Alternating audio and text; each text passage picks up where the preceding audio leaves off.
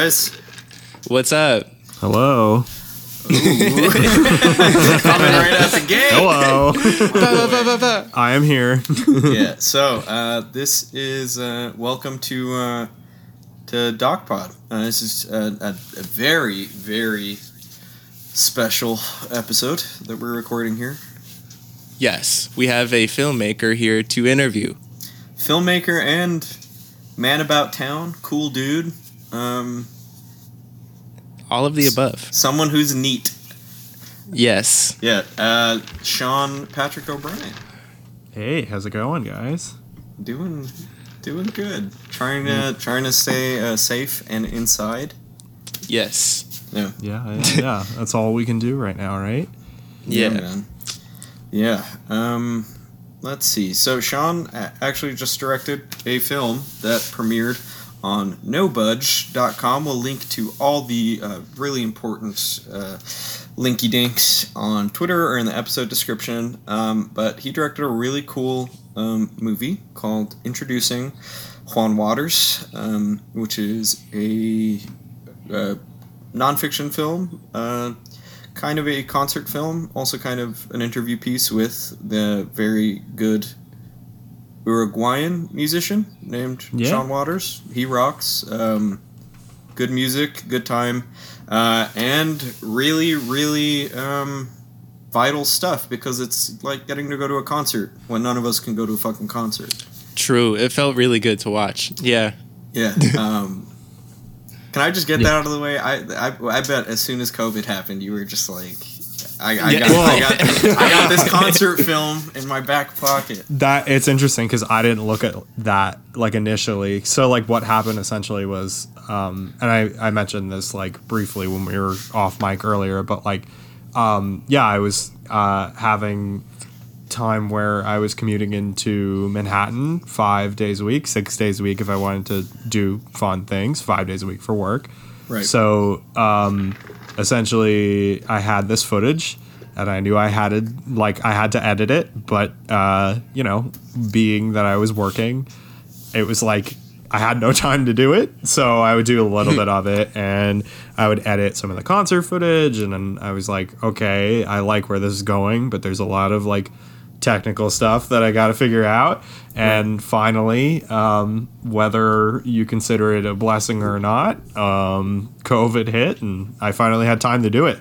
So it wasn't initially like, oh man, like I got this project and I can't wait to release it. Because honestly, I didn't even know what was going to be the outcome of it, even when I had the footage. Like I didn't know that it would be like, oh, this is going to premiere on No Budge in November. Like it just kind of all happened at once. So yeah. Yeah, no, it's really fortuitous. It feels it's good. Obviously, it's very good. But it is also very special, which is a cool thing to see and to feel. Obviously, not to harp on the ugly outside world of my garage, but I mean, like, things suck. So your film takes on that sheen as well. It's really, really good. Thank you. Really special. Yeah. Thank you so much. Yeah, that means a lot. No. It's great. So yeah, talk to us if you can about what brought you to the project. Yeah. So I did not know who Juan Waters was. Had never heard of him whatsoever. And I went to see Mac DeMarco perform in Central Park, which was not a concert that I was even supposed to go to. My friend, I think, won tickets, or his friend gave him tickets or something. It was a very like last minute thing. And I had seen Mac DeMarco before, actually like a bunch of times, and really liked him. And I always find that like I really like when you see like a musician that you like and they have an opening act that's maybe like chosen by them, or they're just like buddies or whatever, which was the case of like Juan and Mac DeMarco. Like I think they were roommates at one point as well.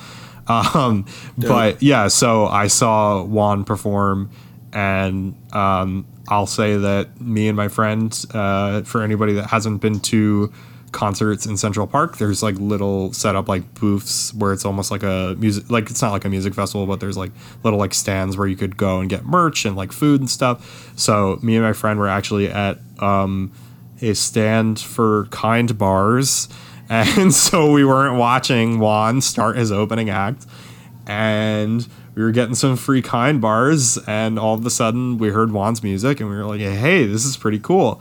And Juan definitely performed more than one song that night, but he mostly did James Brown, which, as you guys know, is like the big piece that's in the movie. But like, he mostly did James Brown. I would say that like even after he would like finish a song, he would like go back to that.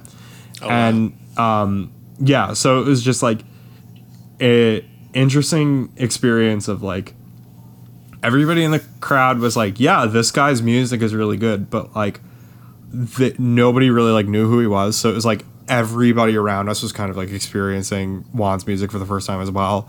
So like some people were like heckling it, and then some people were just like really vibing to it. And then by the end of it, it was just like everybody was singing it together. And then I'm pretty sure Juan ended up like coming on stage with his band and Mac DeMarco to like play a song as well. So like everybody was like super, super happy that like Juan came back.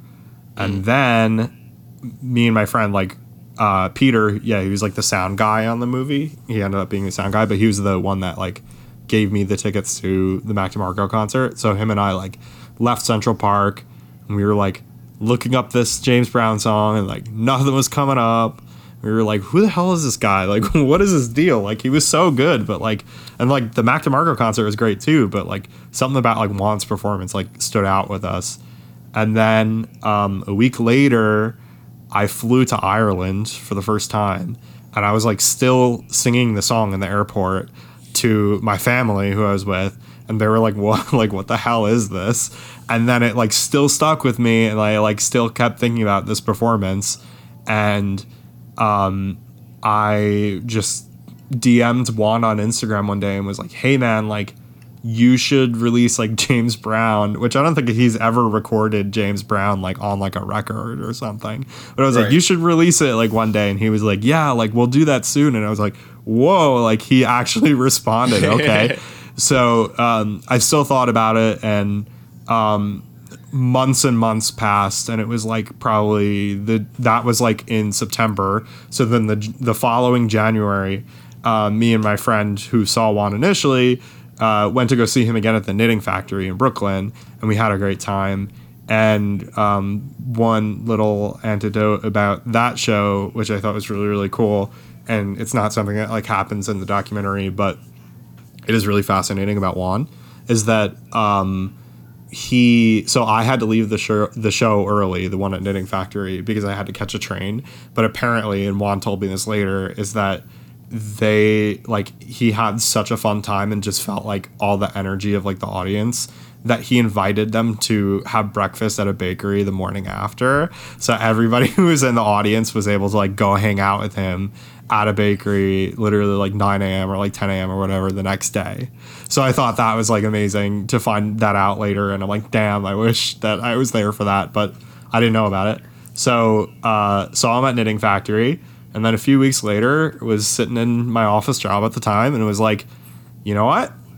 Let's make a documentary. And I just DM'd him and asked, and I said, do you have any upcoming concerts that I could document? Like we could do an interview, whatever you want. And he was totally receptive to it. And he gave me his number and we talked. He's totally down. And we met for dumplings on one of my lunch breaks.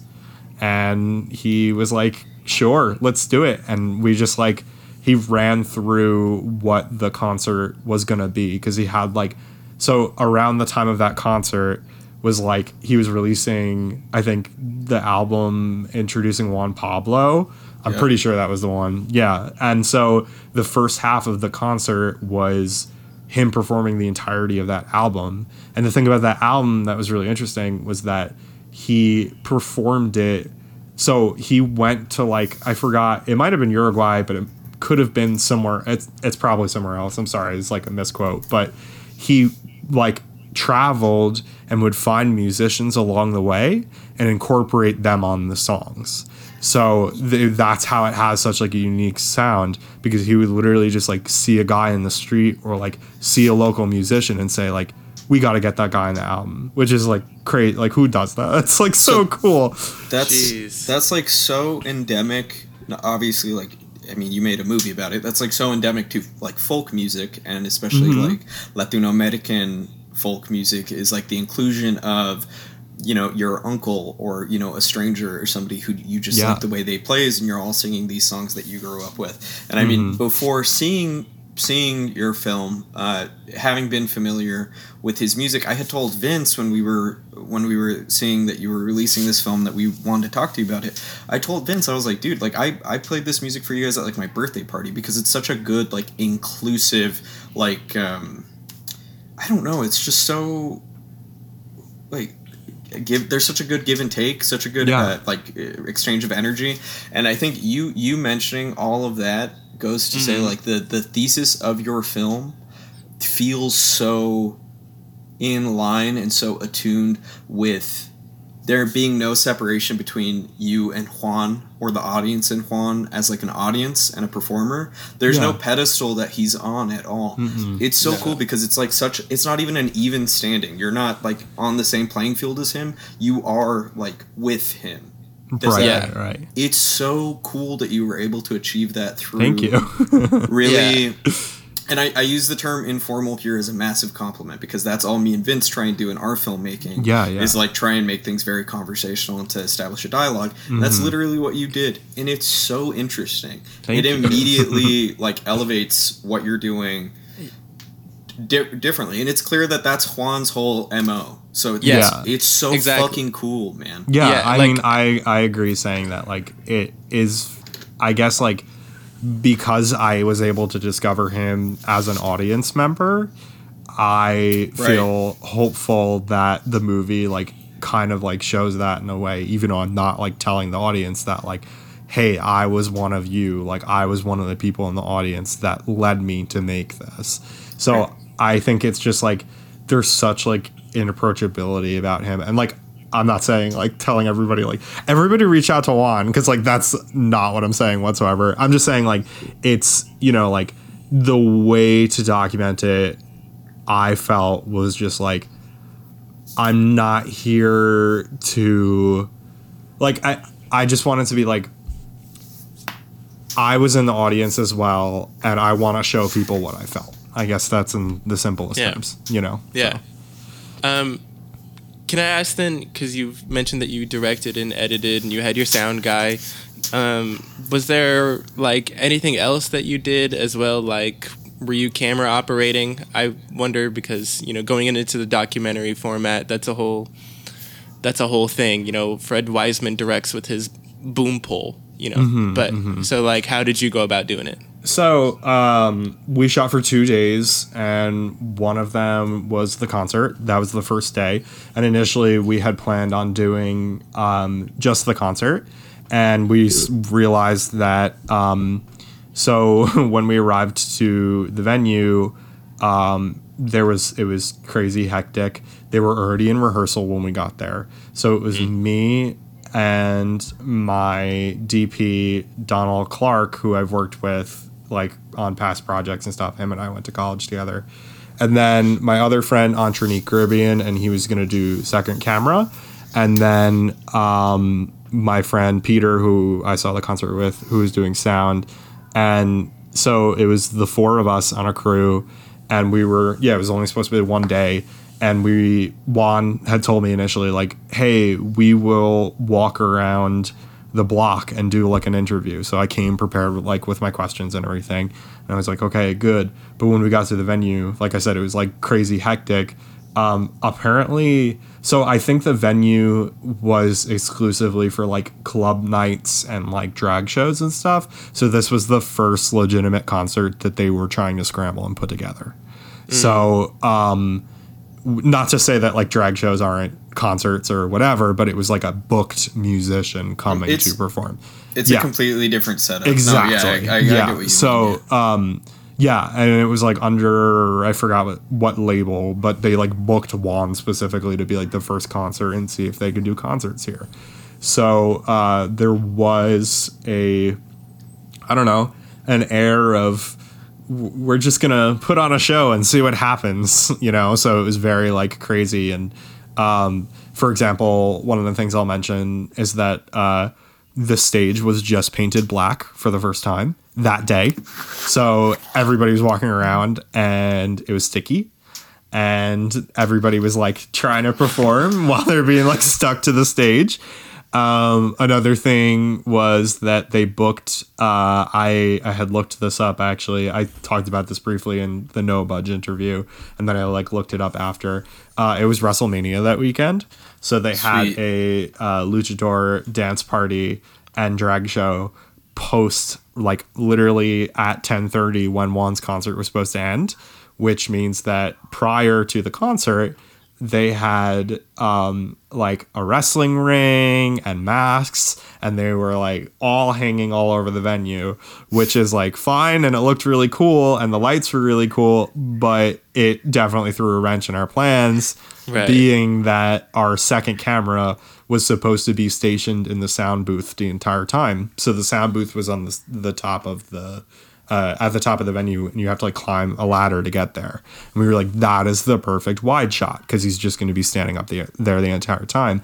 And then our first camera, my friend Donald, was supposed to stand on the stage and film the concert, which he ended up doing. So what happened was, due to the wrestling ring, the shot was ruined. So we could not see anything from up above.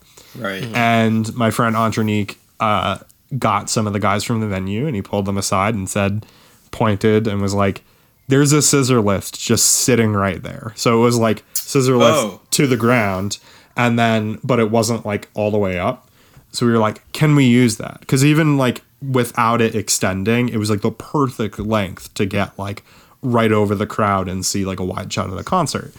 And they were like, yeah, like we feel so bad that like all this stuff was happening. Like they're really nice and like apologetic, but it definitely like threw a wrench in our plans. But they let us use the scissor lift, and I don't know if that's like allowed to have in the middle of a concert, but they let us do it. And with no guy to operate it or whatever, my friend just stood up on there and filmed the concert. So yeah, one camera on stage, one camera on the scissor lift.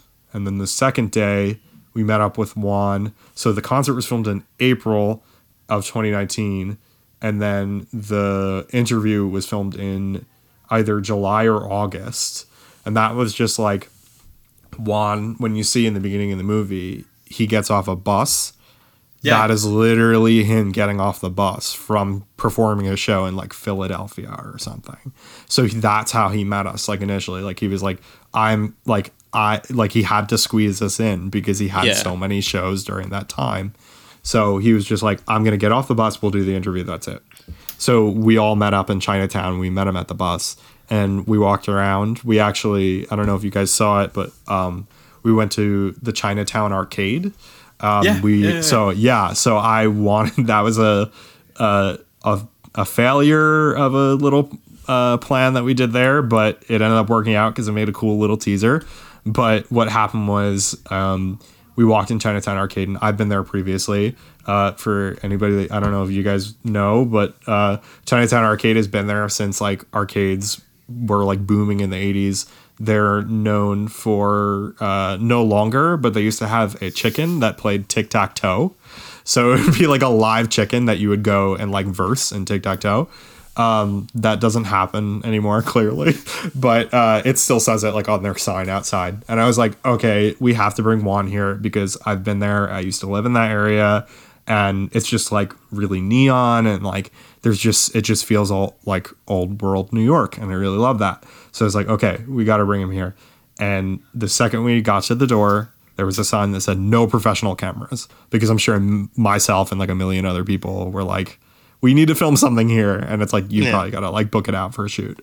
So we got there, and I just got as much as I could on an iPhone, but it in my mind, I thought that I would have Juan like play a song or something there, but it was just like, okay, let's get Juan to play some arcade games, and that's it. So that's essentially all we did. He played like Mario Kart for like a few, and then we took a little bit of a walk, and we went to Doyer Street, which is where we did the interview. And the good thing about Doyer Street is that it's like secluded off from a lot of streets in New York, so it's like not a main street whatsoever. Fun fact about it, it's actually the street with the most murders in New York because it is so secluded. But that dates back to like, you know, like Prohibition, like, you know, like way back when with like gangsters and stuff. But yeah, so very secluded. They film a lot of stuff there. I think like one of the John Wick movies filmed something on that street. But we just sat on a step, and I took out my phone and we did the interview, and it went pretty well. I would say, yeah. Sick. All right. Well, you've mentioned, you know, your multiple cameramen and your iPhone.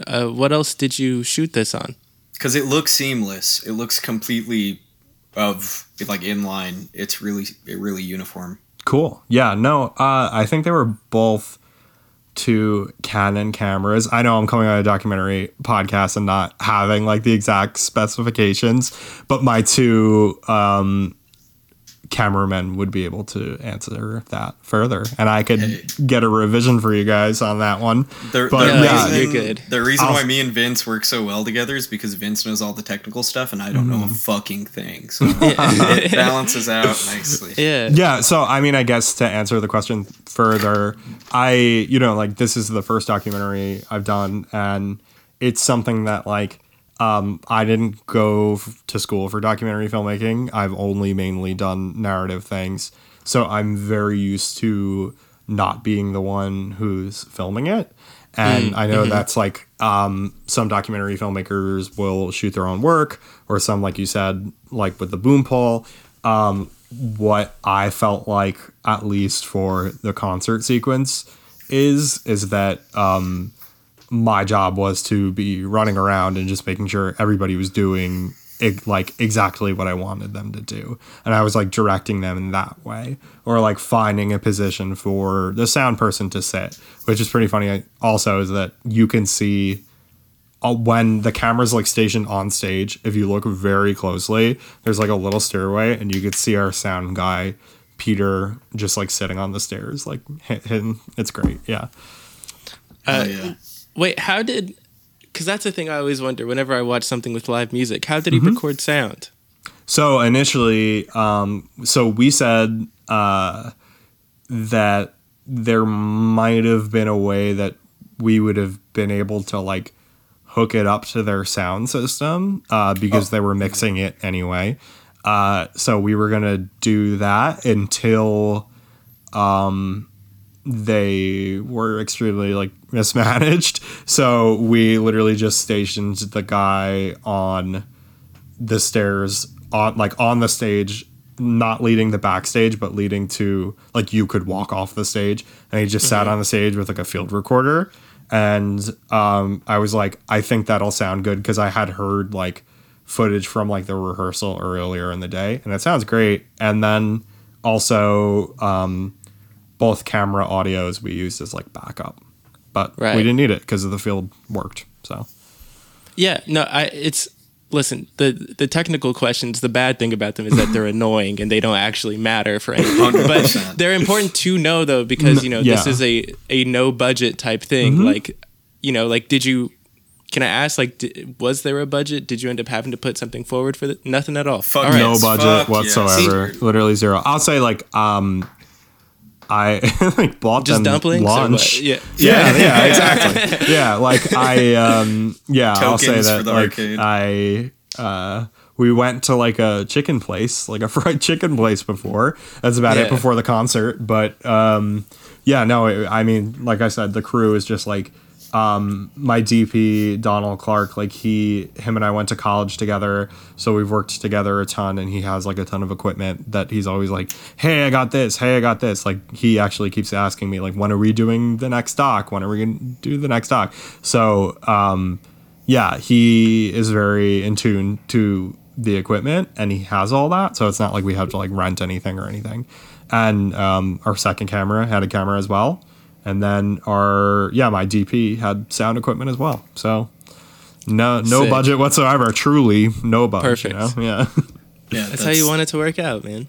That's where the magic happens. You're shooting on anything you have in your vicinity, and you're recording sound off of an old lavalier shoved in your shoe or something. Yeah, I agree. Yeah. It's good. Yeah. Now, I guess. So you mentioned this is your first doc. Yeah. So you're calling it a doc? Do you think it's more of a documentary than it is a concert film? That's getting into semantics, but I am curious as to like how you personally like what do you think it is? I'd say both, because I mean it is interesting to think that like, so we did shoot the entire concert, so there is sequences that I only released like one extra song, which was Flight 14, which he initially performed with the Beats, which was another band that he was in. So I do have the entire concert, but these were the songs that I thought were the most engaging in 17 minutes. And I didn't set like a timeline for myself to be like, it's only going to be 17 minutes, but that's just the way it worked out. And that's how I feel like I found the narrative. But yeah, I mean, I think it's both. I think it's like a hybrid of both, because I don't particularly love documentaries where it's like somebody speaking to the camera, but I almost felt like that was needed with Juan, because just he's so fascinating. And like, yes, you do get his character from just watching him perform, and that's how I initially was like exposed to his work. But I feel like there's a moment in the film that I feel like having him speak it's almost like he's giving commentary on his performance in a way. Absolutely. So like, one thing I think of is like, in the middle of when he's performing James Brown, I like quickly cut away and I have him saying that like, sometimes he'll go to the concerts and he'll be really calm, sometimes he'll be jumping around. Yeah. And it's just because he's like a human, and sometimes he doesn't feel like jumping around. I like that, and I think that's just like, I don't know, just like it adds to the performance, because you're getting to know him as he's speaking. And then another thing too would be like,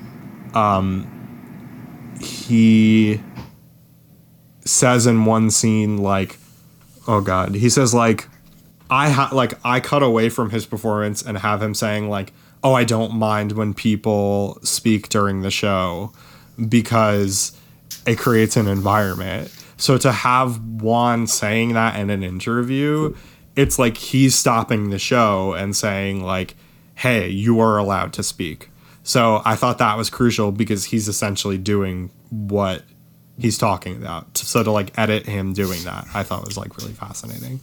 The way you cut between the interview bits and the concert footage is, I think, really, really, you keyed into something that I don't think certainly not frequently, I think is seen a lot, is that obviously the amount of time that you have for the film, like you said, is only 17 minutes, which is perfect, ideal length. Every movie should be 17 minutes long. But the interview bits contextualize the concert just enough, and it provides you with maybe not a complete... I'd walk away from this and say that I maybe don't, like... I feel Juan. I have an idea of the essence of who he is. And again, like, there's somebody else might have wanted to achieve, like, you completely knowing Juan top to bottom, which is fine too. That's an approach, but your approach is, like, I think much more in line. It's music. It's all feeling, intonation, and obviously context. You got to know where he's coming from and the mindset that he's in. And you check those boxes so effortlessly. It's really cool, and it feels really in line with his music. I think I'm repeating myself, but like it I don't know. Sometimes concert films feel like it's like a different hat, or like they're working at something different than what the artist is like. Sure. Actually trying to accomplish in their music. So you mentioned that really, really cool quote about where Juan says that he prefers when people talk during his concerts, or I guess he doesn't mind it because it's like it's indicating a dialogue is happening. Sure, like you said, it's building an environment.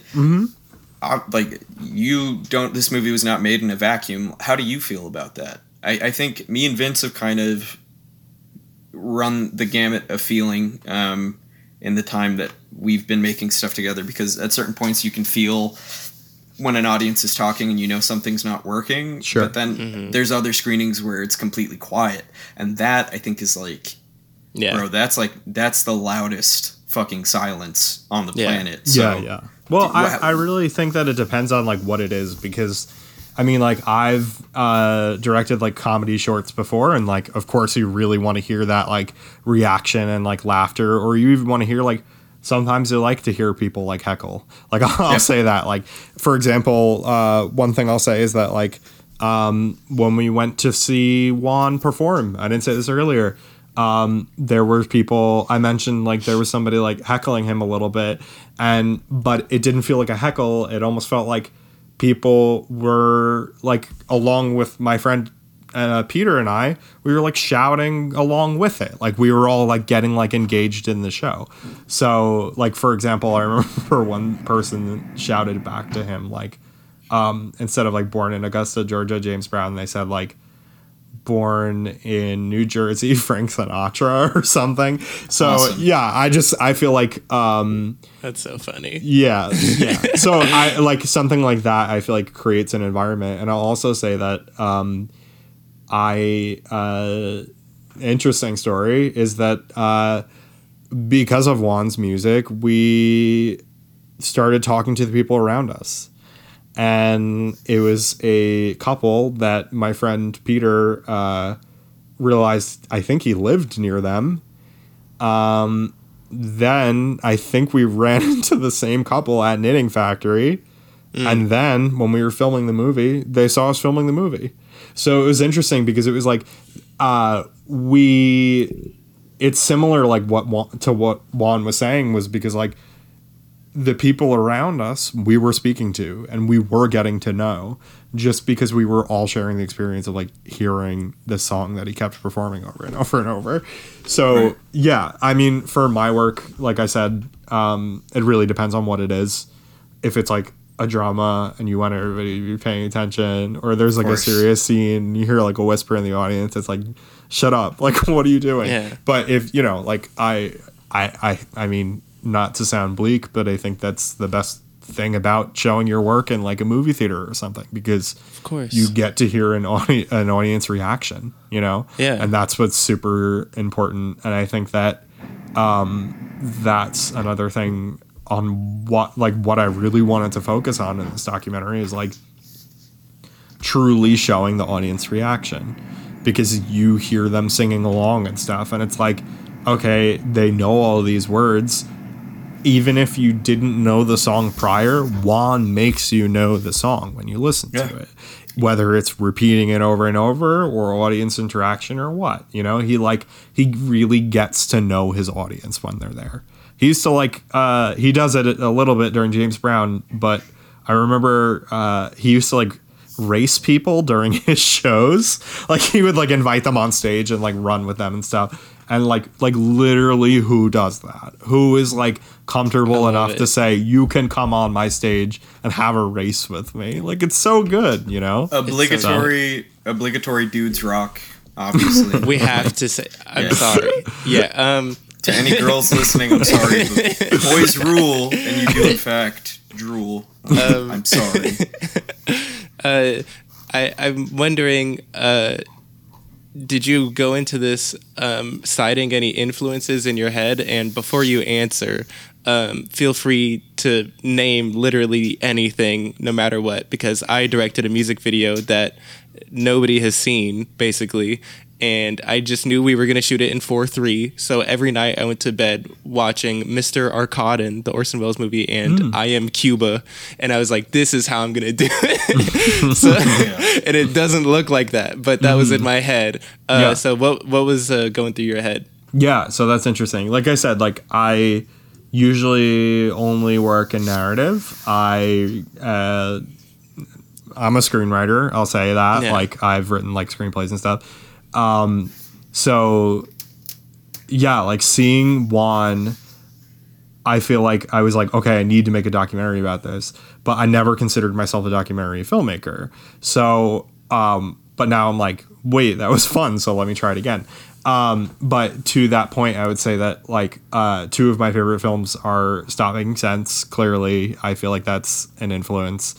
And, also D.A. Panabaker's original cast recording company, which is the Stephen Sondheim thing. And like, I have seen that because, I love Stephen Sondheim. That's a whole nother podcast episode. I could talk about that for hours, but, yeah. And I'll talk on that in particular because I feel like if you've seen Stop Making Sense, you just know there's like a similar energy of like how, say, David Byrne performs compared to Juan, where it's just like, it's wild. That's all I have to say about that. Even the lamps on stage, I was thinking of Stop Making Sense as well. Yeah, so that was unintentional, which is insane. Because when we arrived so I had like, the only thing that I had seen was like Google image searches of the venue. So I did not even know what the venue was going to look like when we arrived. And the lamps on the stage, I would say they're really unique. Like I've never even seen lamps that are like, I don't know, they're like zigzags almost. Like it's very, very cool. But I was happy to see that. And it provided us with like way better lighting than we thought we were going to have. So, and then on Company, I'll say that like, yeah, I think that's just an amazing movie. And I love that, like, that is also a short documentary that you feel like you not only are there, but you can see the struggles of a performer after, like, the longest night of, like, recording. And I find that really fascinating. And then not only that, but I think that where the influences lie in that is that there is a narrative and it is told like via fly on the wall, but like the narrative is literally just like the conversations between whether it's like the guys in the sound booth or Stephen Sondheim and the performer. Like you are able to see it as if you were there. And I feel like I tried to do that a little bit similarly, like what you were saying, where it was like, that's what I wanted it to be. Like I wanted it to be fly on the wall. Yeah. And then, and you see that like a little bit, like you see Juan like talking to the sound booth guy and stuff, but because Juan's personality is so large, you kind of have to have him sitting down with you and like talking more about it, like I had said. So, yeah, I mean, it didn't, and I'm glad it didn't replicate exactly what D.A. Panabaker did, right. Because I'm glad to have like my own style. Yeah. But something interesting I'll share is that both Jonathan Demme and D.A. Panabaker are two people that I have seen in person right before they died. Jesus. Yeah. So, yeah. Jonathan Demme I saw twice at once at Metrograph in New York City he was moderating a Q&A for the film's name is escaping me, but it starred Jason Segel and it was on Netflix. I don't know why he was the moderator. The Discovery. Yeah, exactly. Yeah, that was me and Vince's first Sundance movie, and I fell asleep. Really? I took the hardest nap of my life, the most brolic nap ever. Isn't that director? Didn't his mom? Charlie McDowell. Mm-hmm. Yeah. His mom was in Melvin and Howard and won an Oscar. Mm-hmm. Yeah. So that makes sense. Yeah. So Jonathan Demme was moderating the Q&A. Did he have a cool outfit on? Of course he did. Literally both times I've seen him, he's had like the best outfit. And then the second time was at Lincoln Center did a screening or a premiere. I think it was a premiere of the Justin Timberlake doc he did, like the last film that he did. Oh, JT and the Tennessee Kids? Mm-hmm. Yeah. So he was there for that, and I didn't go up to him, but a bunch of people did. I'll say also that Jason Miller, previous guest of your pod, was with me that night. Yeah, and then D.A. Panabaker I actually saw at IFC Center because they showed Company alongside Documentary Now's parody of it. So they had the cast. Yeah, they had the cast of Doc Now. So like John Mulaney, Seth Meyers, Richard Kind sitting with D.A. Panabaker to talk about it. So I thought that was amazing. And then both, when they passed, I was like devastated because I was like, both of them are so good. And I had just seen them like, I don't know, a month before or something, you know. Yeah, I actually don't know if it was a month before, but still, yeah. That is like, heavy as shit. Mm-hmm. Yeah, Jesus. Vince just shared him last week meeting Abel Ferrara and Adele in France, and the guys fed him ham slices like he was a wiener dog. Wow. And I really hope, Vince, in all seriousness, you did not just death note Abel Ferrara. No, I don't have that effect. No. Yeah, it's specifically Sean. To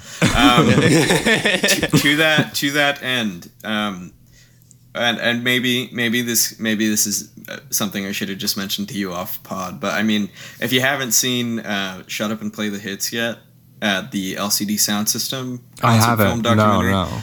Do you like LCD Sound System? I do. Yeah. Okay, I figured, a young, cool guy in New York, of course, LCD Sound System.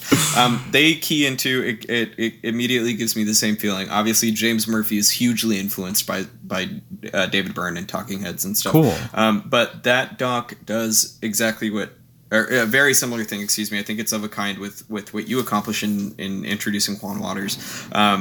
Obviously, that's a feature, and it's a day in the life of James Murphy paired with the final LCD Sound System show at Madison Square Garden. Awesome. He walks you through it. He introduces you to basically like the band and what he does and his like modus operandi behind like how he works and stuff. Yeah. It's cool. I think really. Actually, that reminds me that you say Madison Square Garden, an influence that I don't know why I didn't think of, and literally like I'm wearing a Beastie Boys hoodie, but you're gonna make me cry, man. Awesome. I fucking shot that. Is amazing. Their concert documentary at Madison Square Garden. I had seen I love the Beastie Boys, and I have loved the Beastie Boys literally like my whole life. And I had seen that documentary a few years back at Brooklyn Academy of Music. And Brooklyn Academy of Music, when you go there, the clientele is people like me and Jason Miller. But the cool guys. Sure, cool yeah. But the people who were seeing that specifically was all the Beastie Boys old fans in New York. So it was a bunch of guys in like leather Beastie Boys jackets and, just like they're true fans. And that was one of the best, like literally best movie screens I've ever had and just went to because it was just like, it was so cool to see that like in Brooklyn. Like it's Beastie Boys. So like, so sick.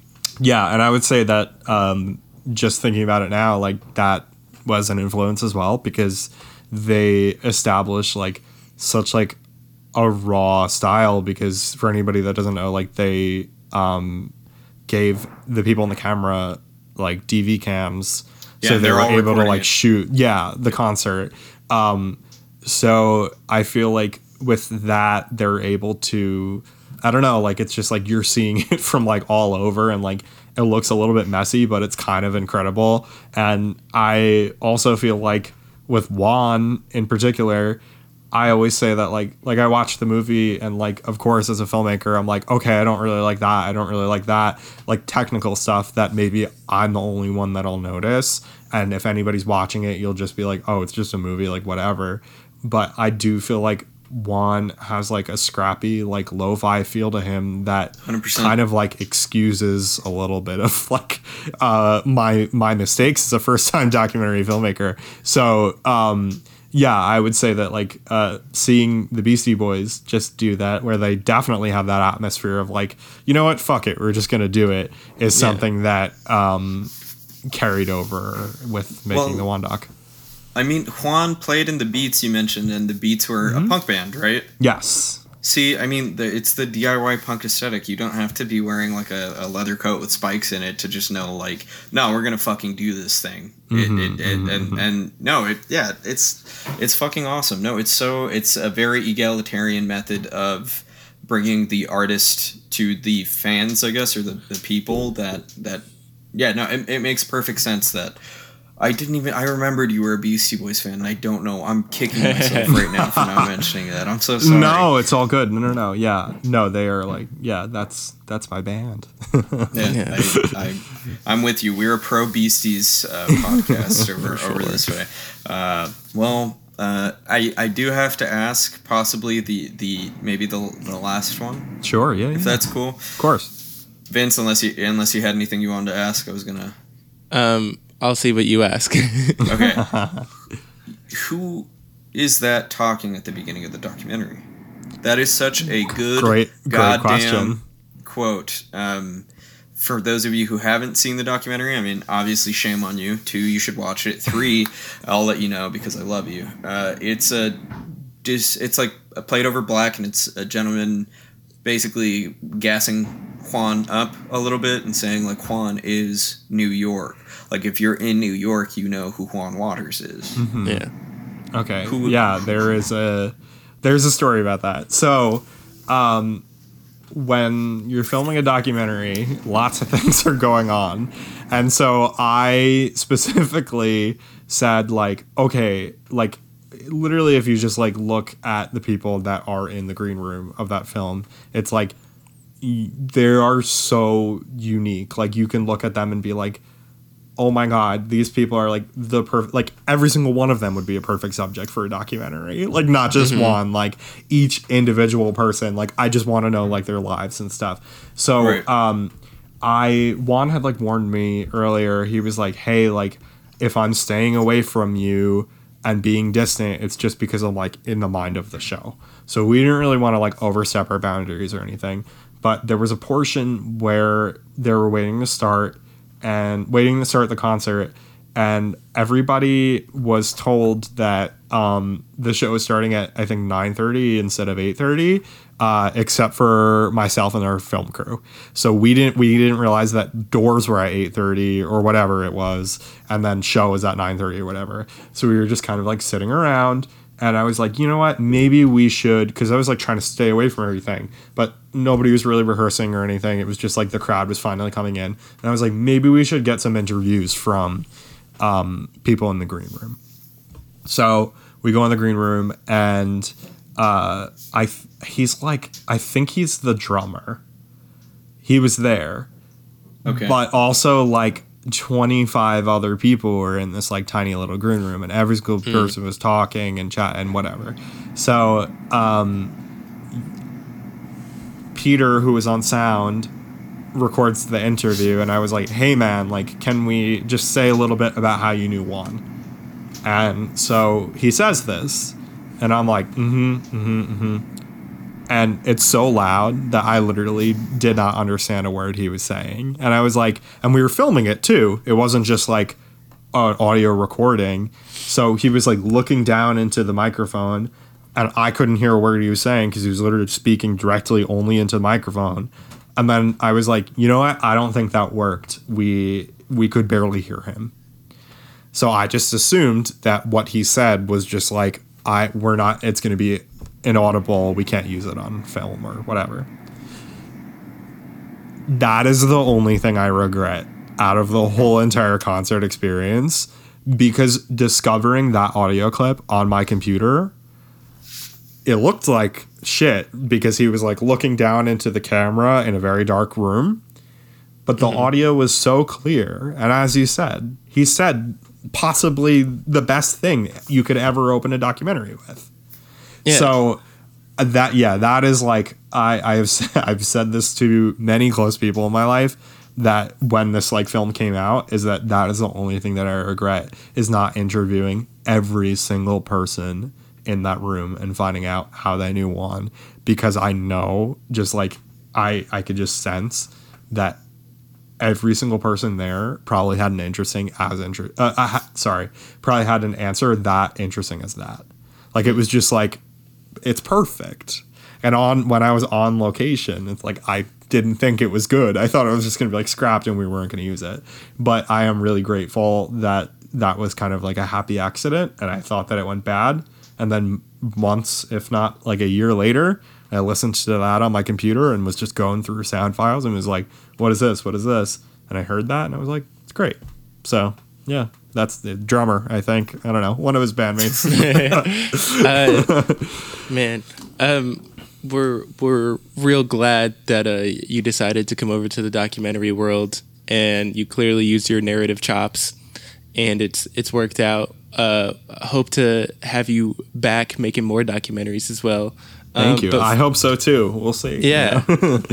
But for now, can you talk to us about your like distribution festival strategy or whatever? Like, did you have to, I don't know, seeing it, I'm like, oh, is Juan cool with this, that you're doing a festival thing? But then also like, are you going to put it out in more places?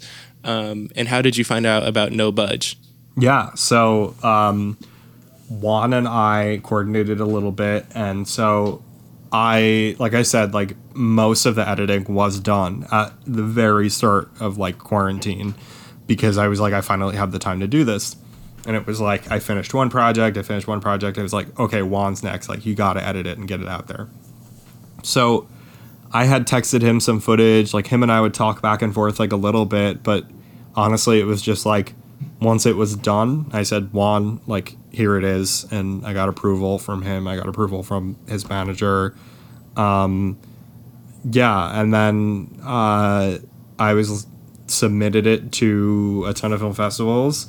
I'll be real. I didn't get into any of the ones that I submitted it to, except for No Budge, which was probably a very last minute decision, and not because I didn't want to submit to No Budge. I didn't know about No Budge. My sister told me about No Budge, and I looked into it, and I was like, this is pretty cool.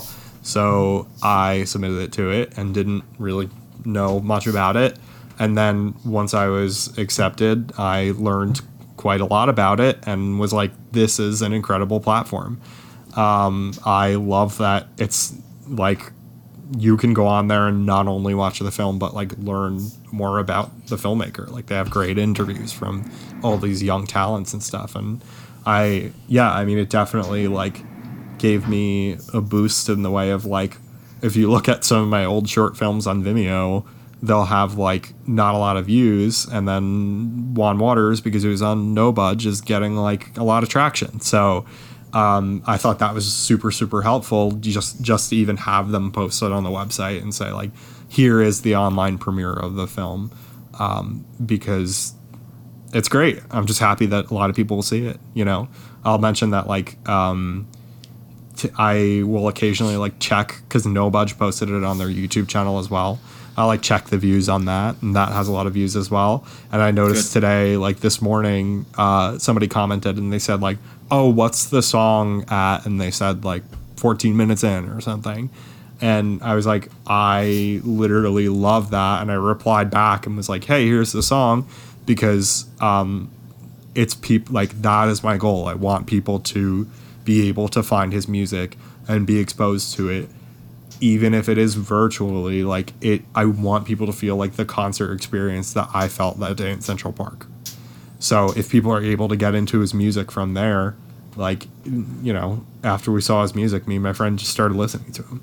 So if my film is the reason why you discover his beautiful music, like, that makes me so happy. And he's so prolific. There's so much to look through and sort through, and a whole bunch of different moods and feelings and stuff. He's such a varied, multifaceted performer. Yeah, no, you're doing a good service in bringing. Thank you. Bringing attention to that. Yeah, he's the best. I don't know. Let's get another 2019 from Juan with a couple albums and an LP in it and stuff. So that's what the people want, man. I know it genuinely, like, I'm impressed that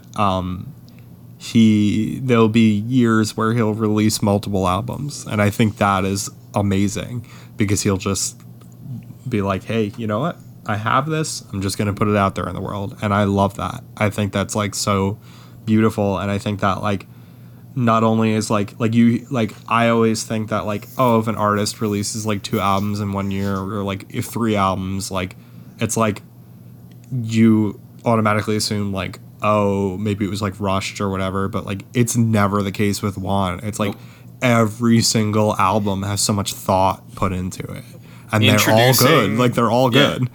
Introducing and La Onda de Juan Pablo are like 2 completely different records, 2 different feelings. It's you're 100% right. Yeah, I agree. You're 100% right. Yeah. I'm like looking up something right now. Oh yeah, so La Onda de Juan Pablo is, I'm pretty sure, the album he performed in its entirety. I think I said Introducing Juan Pablo before, but just wanted to clarify that. Very good. You said it, and I was like, whoops, that's the one. Either way, if you're listening at home and you don't fuck with Juan Waters, you should listen to everything he's made because it's all very good. I agree. Yes. And all very different. Like, every album sounds completely different, which is amazing. So. Oh, yeah. Oh, yeah. Well, I think, Vinny Boy, do you got anything else? That does it for me. That does it for me, too. Sean, thank you so much for coming on, yeah, giving of us course. a little bit of your time. This was fun. Yeah. Talking about a movie. If you want to come on here and show and tell a documentary that you love or want to talk about, you got a home with us, man. Cool. For sure. I would love to. Yeah. All right. You can follow Sean. Sean, where can people check out more of your work? You're a good Letterboxd follow as well. Yeah, you could follow me on Letterboxd. I think that's just my name, Sean Patrick O'Brien. I never know my Letterboxd profile, I'll say that. But on Twitter, I am at Sean_P O'Brien. Post any, like I always post any of my work there. I also have a podcast. Listen to that podcast. It's not documentary filmmaking, but it's called The Seltzer Cast. It's good. Thank Your you. Adam Pally episode is very funny. Oh, thank you. Yeah, we've had people like Adam Pally, but then we also have like my friends. So listen to that. I'm on Instagram, Sean Patrick O'Brien as well. Vimeo, I think, is Sean O'Brien Films. Check out the work there. And also watch Introducing Juan Waters on No Budge. You should. Yeah. We'll link to all that stuff. Awesome. Yes. All over the place. Cool. You can follow myself and Vincent. You can follow Vince at VP Briscoe. You can follow me at _Ruckerish, and you can follow us on Twitter and Instagram at DocPlusPod. This was a pleasure. We Thanks love so you, much. Sean. Oh, Yeah. thank you. So much. Thank man. you. Yeah. Appreciate it. Bye, guys. See you soon. Bye. Bye.